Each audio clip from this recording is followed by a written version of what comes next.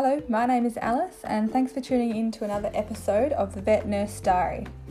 Today I'll be discussing chemotherapy treatment for a dog with lymphoma and the animal welfare implications, anaesthetic monitoring for a splenectomy and liver lobectomy, and dealing with self-doubt in the workplace.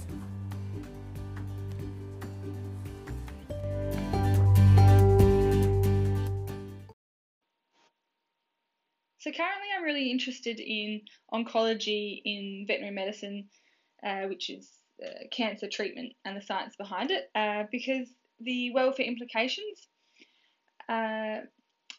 obviously animals don't opt in for chemotherapy or cancer treatment because they don't know what's going on. So we do need to take into consideration the welfare implications and whether or not that individual animal is able to go through the treatment. So any abnormal uncontrolled growth we classify as neoplasia or a tumour, and it is when the cells grow faster than the normal cells around them pretty much. It happens in dogs and cats, or can happen in all animals, but dogs and cats usually between 8 and 10 years of age, but can happen much earlier. Some breeds are more susceptible. For instance, boxers do get mast cell tumours more often, and flat-coated retrievers sarcomas. So we've actually seen both at work in the last 6 months while I've been at the referral hospital. So yes, I do see that there are breeds that are more susceptible to certain types of cancers. There's a lot that can happen when the animal gets cancer. There can be pain associated with the cancer and loss of function of limbs or organs, energy decrease, depression, which can all result in clinical signs that we pick up, not just noticing that there's a lump or a bump on the dog or cat. And we name the cancers from the tissue origin, and it can happen with any body tissue. So we mainly ID or determine what type of cancer it is by taking samples, either with fine needle aspirate, so using a needle and a syringe, taking a sample and aspirating it, so putting air to it onto a slide, or biopsies as well, which we do a lot of them at work daily. We would be taking FNAs and biopsies, and that's to send off for histopath, which is just analysis under a microscope in a lab. So it's externally sent. So it does often take up to a week to get results back for some of these cancers. So they can be benign or malignant. So my sort of general understanding is that if it's benign, it ends in oma, so lipoma, which is just the fatty adipose tissue one, so that's not as bad and can possibly be left or have to be monitored or surgically removed. And they can also be, we can get malignant cancers as well, which are the nasty ones that we would probably all know of from human medicine as well. Yes. So the benign ones, they can be discrete and encapsulated, freely mobile, so they can often, vets can determine them from. But the malignant ones you do need to identify before treatment is started, usually. The malignant ones can metastasize as well when they spread to other organs and tissues throughout the body, which is when it becomes quite life-threatening. So the dog that we had in this week, he has been a continuous patient. I think he started a couple of months ago for his treatment because he's got lymphoma. So he is a Rottie, and he's a lovely, lovely dog. And every time he comes in, he's really happy about it, and he's happy to be at the vets. So he's one of the cases at the moment that is dealing quite well with his chemotherapy. It can prolong their life up to 2 years with 20 to 25% of cases. that go through chemotherapy, if they get to remission, they can last 10 to 12 months. And that might not sound long to a lot of people, but if a dog's lifespan is 11 years, like another year is pretty good, compared to humans. If you're told you'll only last a year, obviously that would be horrific. With animals, that is a good outcome, being able to last another year, but it is really tricky. And with my own, animals, it would be a very, very tough decision. I think dogs do cope generally better from just what I've seen. I can just go off from what I've seen in the last 6 months. Cats are a lot trickier sometimes because they disguise a lot of their pain and a lot of their behaviour. So it is tough to see if they're comfortable. And sometimes cats do become more inappetent, I think, as well, just from seeing. And I've seen a cat recently that has harmed itself by chewing at its tail. So that one he's a lovely, lovely cat, but he's just sort of I think they're slowly coming to the decision of ceasing his treatment, unfortunately, because he's a lovely cat. But he, some of the medications they go into as well, he's on mirtazapine, which is an appetite stimulant, that he's just ravenous all the time for food. So he's a tricky cat to be nursing for at the moment. But this dog that we had in this week, he has been wonderful. We do in-house bloods when they come in. We run hematology to check their blood count to make sure they're not anemic, because that can be a side effect of the chemotherapy as well. So this dog, he's on the CHOP protocols, which is usually an 18-week-ish protocol that involves administering 4 types of drugs each week or so over a rolling schedule. So cyclophosphamide, doxorubicin, vincristine, and prednisolone. Again, as I'm a nurse, this is just the protocols that we go off. I can't comment on the doses or which drugs to use with which patients or anything like that, but this is just one of the cases we have at the moment that I'm commenting on. But yeah, so this week he was having cyclophosphamide, which is, he always has it when I'm with that vet, because it's an oral tablet. So some of the other drugs are IV administered, and you have to fully gown up. Because it is a chemotherapy drug that we handle. So you fully gown up on all your chemo gear, gloves, 2-layered masks, thickened gloves, your arms, your whole body is covered, and goggles, and we have to make sure we do it in a certain room with certain equipment, and dispose of it correctly as well. So it's a huge task, but and the IV ones usually take a little bit longer as well, and you have to place an IV catheter from one stick, as we would say, one go, to make sure it doesn't go under his skin, because it can cause damage to the skin in the area as well. But he was on cyclophosphamide for me this week, which is just a tablet. So we need to just take his bloods, pop him in a cage while we run those bloods, and make sure he's comfortable. And he has to eat when having this medication. And funny enough, he's been usually really, really good at eating with this medication. I've done it a couple of times now, but he wouldn't eat for us. He was being really picky. I probably offered him up to 8 different types of food over an hour and a half, going back and forth, giving him some time, and then in different rooms with different people, outside, in the front, like in the reception area. And yeah, he just wouldn't eat for me, so we had to hide the tablets in the food and then try and, disguise it a little bit more. So yeah, so we actually ended up having to tablet him. The main reason that we put the chemotherapy tablets in the food is to make sure he doesn't crunch them, because it is a chemo drug and it can cause cell damage in that area, I think, as well, like actual damage to the surrounding area, and you don't want it to go everywhere. So we need to make sure he swallows it. So we did end up having to tablet him, which was a bit tricky with a big Rottweiler, but he was lovely about it, so that was fine. But yeah, it is difficult with some of those chemotherapy animals, and I think I would have to think hard about whether or not to do it for my own animals. But I'm surprisingly more impressed than I thought I would that some animals do very well on the drug and they're not phased by the medication at all.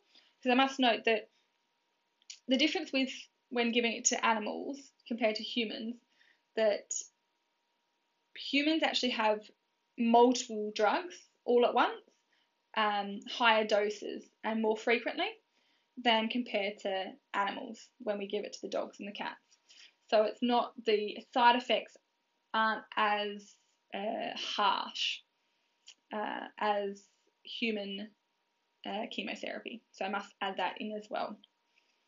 So yes, but we usually have a lot of chemotherapy patients at work. We probably at least have 1 or 2 a week that we are treating with the medical vet. The next case I'll discuss came in through the medical department, where the dog had 24 hours of lethargy. It was an older dog. They ran full in-house bloods.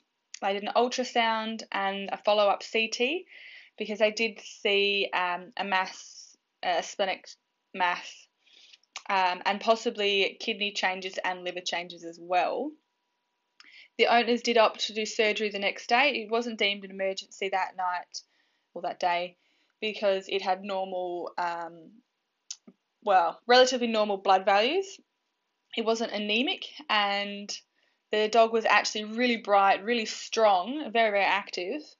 So I was the nurse who was in charge of the anaesthetic for the next day with one of the surgeons, where we removed the spleen and did a liver lobectomy, so moved part of the liver, because that did look like it had what we called Mets. So when there's possibly a tumour, it can spread and metastasize, so come up with other little tumours throughout the body.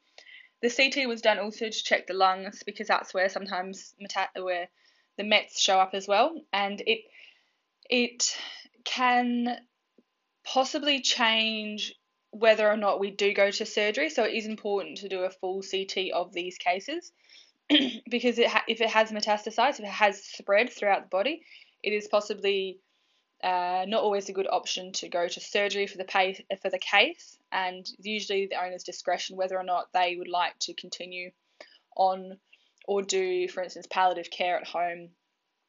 But because the dog was doing well, it was bright, it had relatively good vital signs, the owners opted for surgery.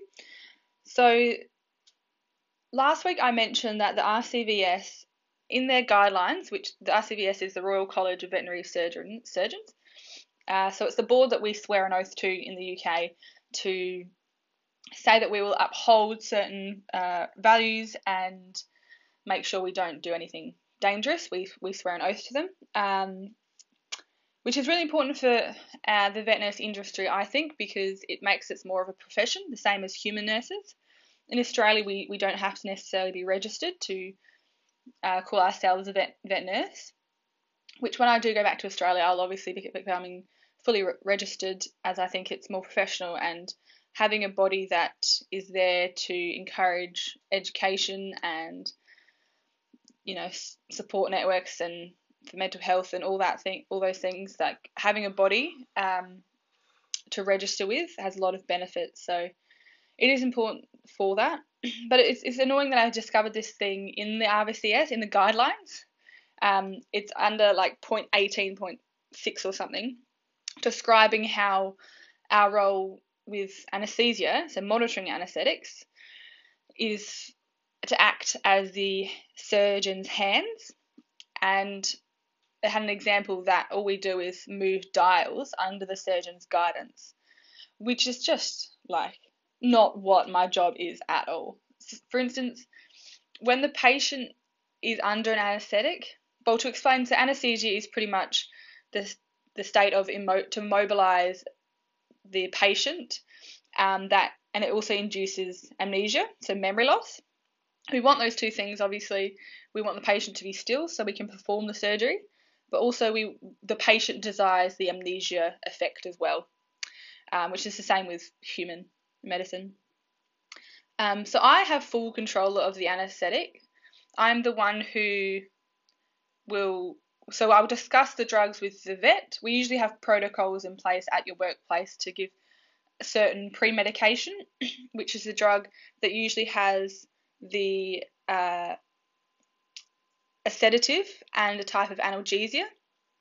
The sedative and the analgesia usually work together, and having a mixture of drugs can usually reduce the amount of drugs we need to use, which reduces the side effects such as making them have a lower heart rate or respiratory depression. So I'm the one who gets the drugs, I'm the one who gives the drugs, I'm the one who monitors the patient before, during and after. I'm the one that, well, I usually set up theatre, but we have assistants who set up the theatre for us. I'm the one who checks the theatre. I'm the one responsible if the theatre isn't correctly done, if we don't have the correct equipment. So I have a lot of responsibility of checking those things and making sure they are done. And it's just a little bit of a kick in the gut to say that we are just the hands of the surgeons.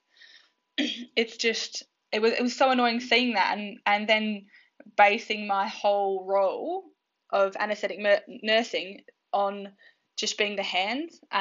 We are far more than that, and often the vets don't have a lot of training in anaesthesia in their degree. I've seen some vet students, we always have vet students who come to workplace who don't have a lot of, they understand obviously that when you inhale the agent it acts on the lungs and how it works, but to actually pick up on the signs when patients are too light or too deep in anesthesia on the anaesthetic plane, it's all our knowledge, it's all the nurse, it's 100% the nurse. And yes, so if I have a low blood pressure, I will tell the surgeon to say, I'm lowering the inhalant agent, I am giving a bolus of 5 ml per kilo 15 minutes, I'm doing this, I'm making sure the patient is warm, I'm checking pulses, I'm checking this. There's so much that goes in behind my job. And the difficult thing as well, in the public perception of our role as a nurse, they see me come out, collect their dog, act all happy and act all fluffy and, oh yes, I hope you have a lovely day, and then I take their dog in, and then I come usually back out with their dog and like nothing has happened other than we've fixed the dog or we've removed this, or they don't understand that we as nurses are the ones who are doing the physical side of things. Yes, the vet, obviously we have them for their knowledge and their brilliance, and they are brilliant, but the nurse's role is often forgotten, just sometimes. Yeah. So this one was a tricky case because the anaesthetics went all right. The anaesthetic period was about 2.5 hours.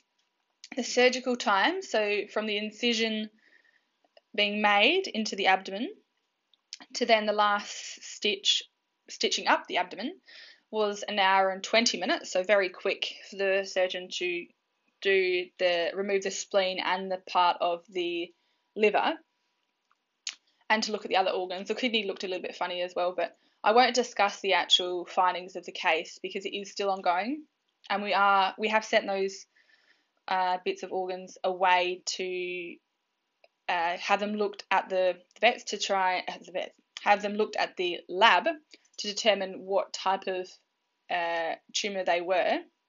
I think hemangiosarcoma is the most common, and so that'll be interesting to see next week what the results come back. So unfortunately with this case, he did deteriorate the next day. The vets think it could have been from an inflammatory response from the tumour, which will be just really interesting to see. So yeah, he deteriorated throughout Friday. It's really sad because when I'm the anaesthetic nurse in referral, I do my bit. I go in, I do the anaesthetics, I recover the patient, and then I hand over to the night team, or the twilight team, who hands over to the night team, who then the next day hands over to the inpatient nurse, who I was last week. And then I don't usually get to see, I don't do much with the patient because I was with a different vet that day or the next day. So it's sort of weird to not be fully involved with the patients. I really miss that, and not to, follow them through, I think, is difficult in referral, especially when they aren't going so well. Not that I don't think I could have assisted in any way more than the nurses that were involved with him on the Friday. I don't think I could do anything more. Definitely not have to have changed the outcome. But yeah, unfortunately, he did deteriorate so much so that he was put to sleep on Friday evening. And I do feel very sorry for the owners, obviously, because their 11-plus-year-old dog wasn't going home with them that day. And they knew the risks associated. It's always tricky with any surgeries, and there are huge risks. We always go over those risks, and the vets had those discussions, and they kept up to date with the vets throughout, with the owners throughout Friday. But he just deteriorated so much, so he did become quite tachycardic and had issues with his ECG trace. So it's a tricky one because you do work so hard to get them through the anaesthetic and, get everything smoothly set up, all their medications, and sometimes it just doesn't work out for unknown reasons. So yeah, I think we're going to have a discussion about that case this coming week. So yeah, this week we'll go over the case just to clear the air. It was a difficult one for the entire team because he was a lovely dog, and we did think the surgery had gone well, and his recovery, his vitals, the basic vitals we do overnight, temperatures, heart rate, blood pressures, respiratory rate, effort, pain scoring, and all that was going well overnight. So I think we'll just discuss that just to clear the air, to learn from it, and it's just really good in terms of being able to discuss it and then move on as well, instead of having it looming over us. What else could we have done? Especially as the anaesthetic nurse, you always think, oh, is there something that I missed? I honestly don't think there was anything that I missed at all throughout surgery. I think it was a really unlucky one, and that he did have a lot more going on than we knew, I think, as well. So yeah, sometimes when they have tumours, the tumours can cause other signs of illness as well. So paraneoplastic diseases, he might have had something else going on, especially if we think he had an inflammatory response. So I think it would just be good to discuss that, to clear the air, and to move on, and hopefully learn something from it as well, I suppose. So I had a little bit of self-doubt throughout that day. Unfortunately, I agreed to doing a in-house sort of work presentation. That's a pre-recorded one. That's the only reason I agreed to pre-recording, to doing it. And I don't know, I've done the slides, I've done all the talk, I know what I'm saying, but I just had so much self-doubt about when I went to sit down to record it.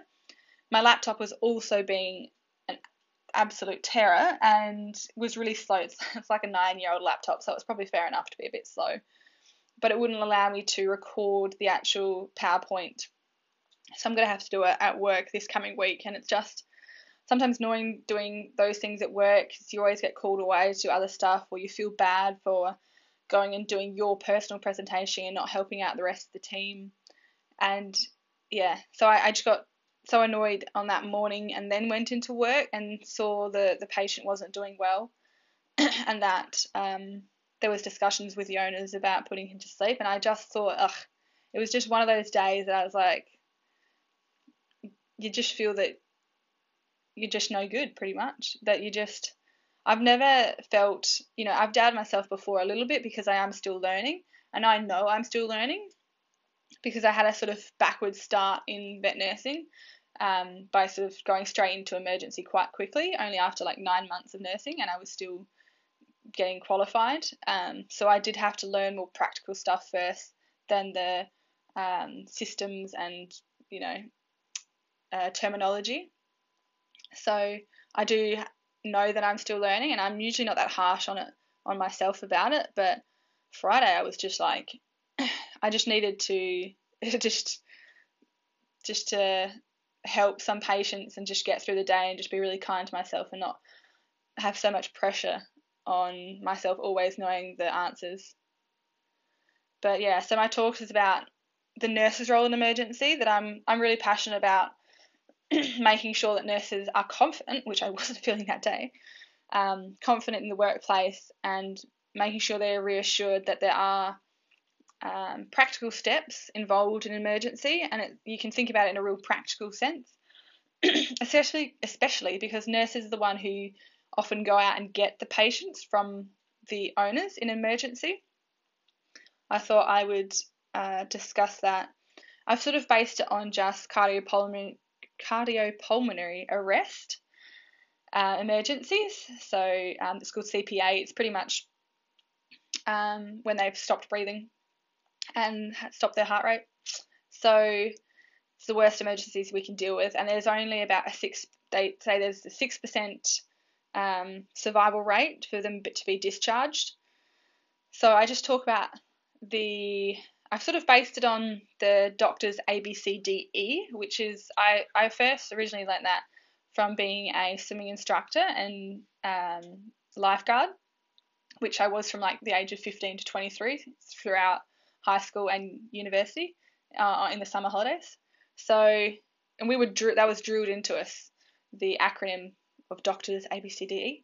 So I think maybe I'll talk about that. I might even put the pre-recording up on Spotify because it is all going to be pre-recorded. So I've got to get that done this week, which I just got to make sure I do it after work, maybe at the end of the day, not first thing in the morning when I'm feeling a little bit fragile. So yeah, so big week this week coming up with that presentation being due, and then it will be advertised the following week, I think. So, and my colleague is doing the nurse's role in emergency ophthalmic conditions. So eye-related nursing, which she is really, really passionate about, and she's done further research on that as well. So that'll be really interesting. And I think I'm more nervous myself because she's really good at public speaking and singing and all sorts. So she will be fine, but I've just got to get myself together to record it this week.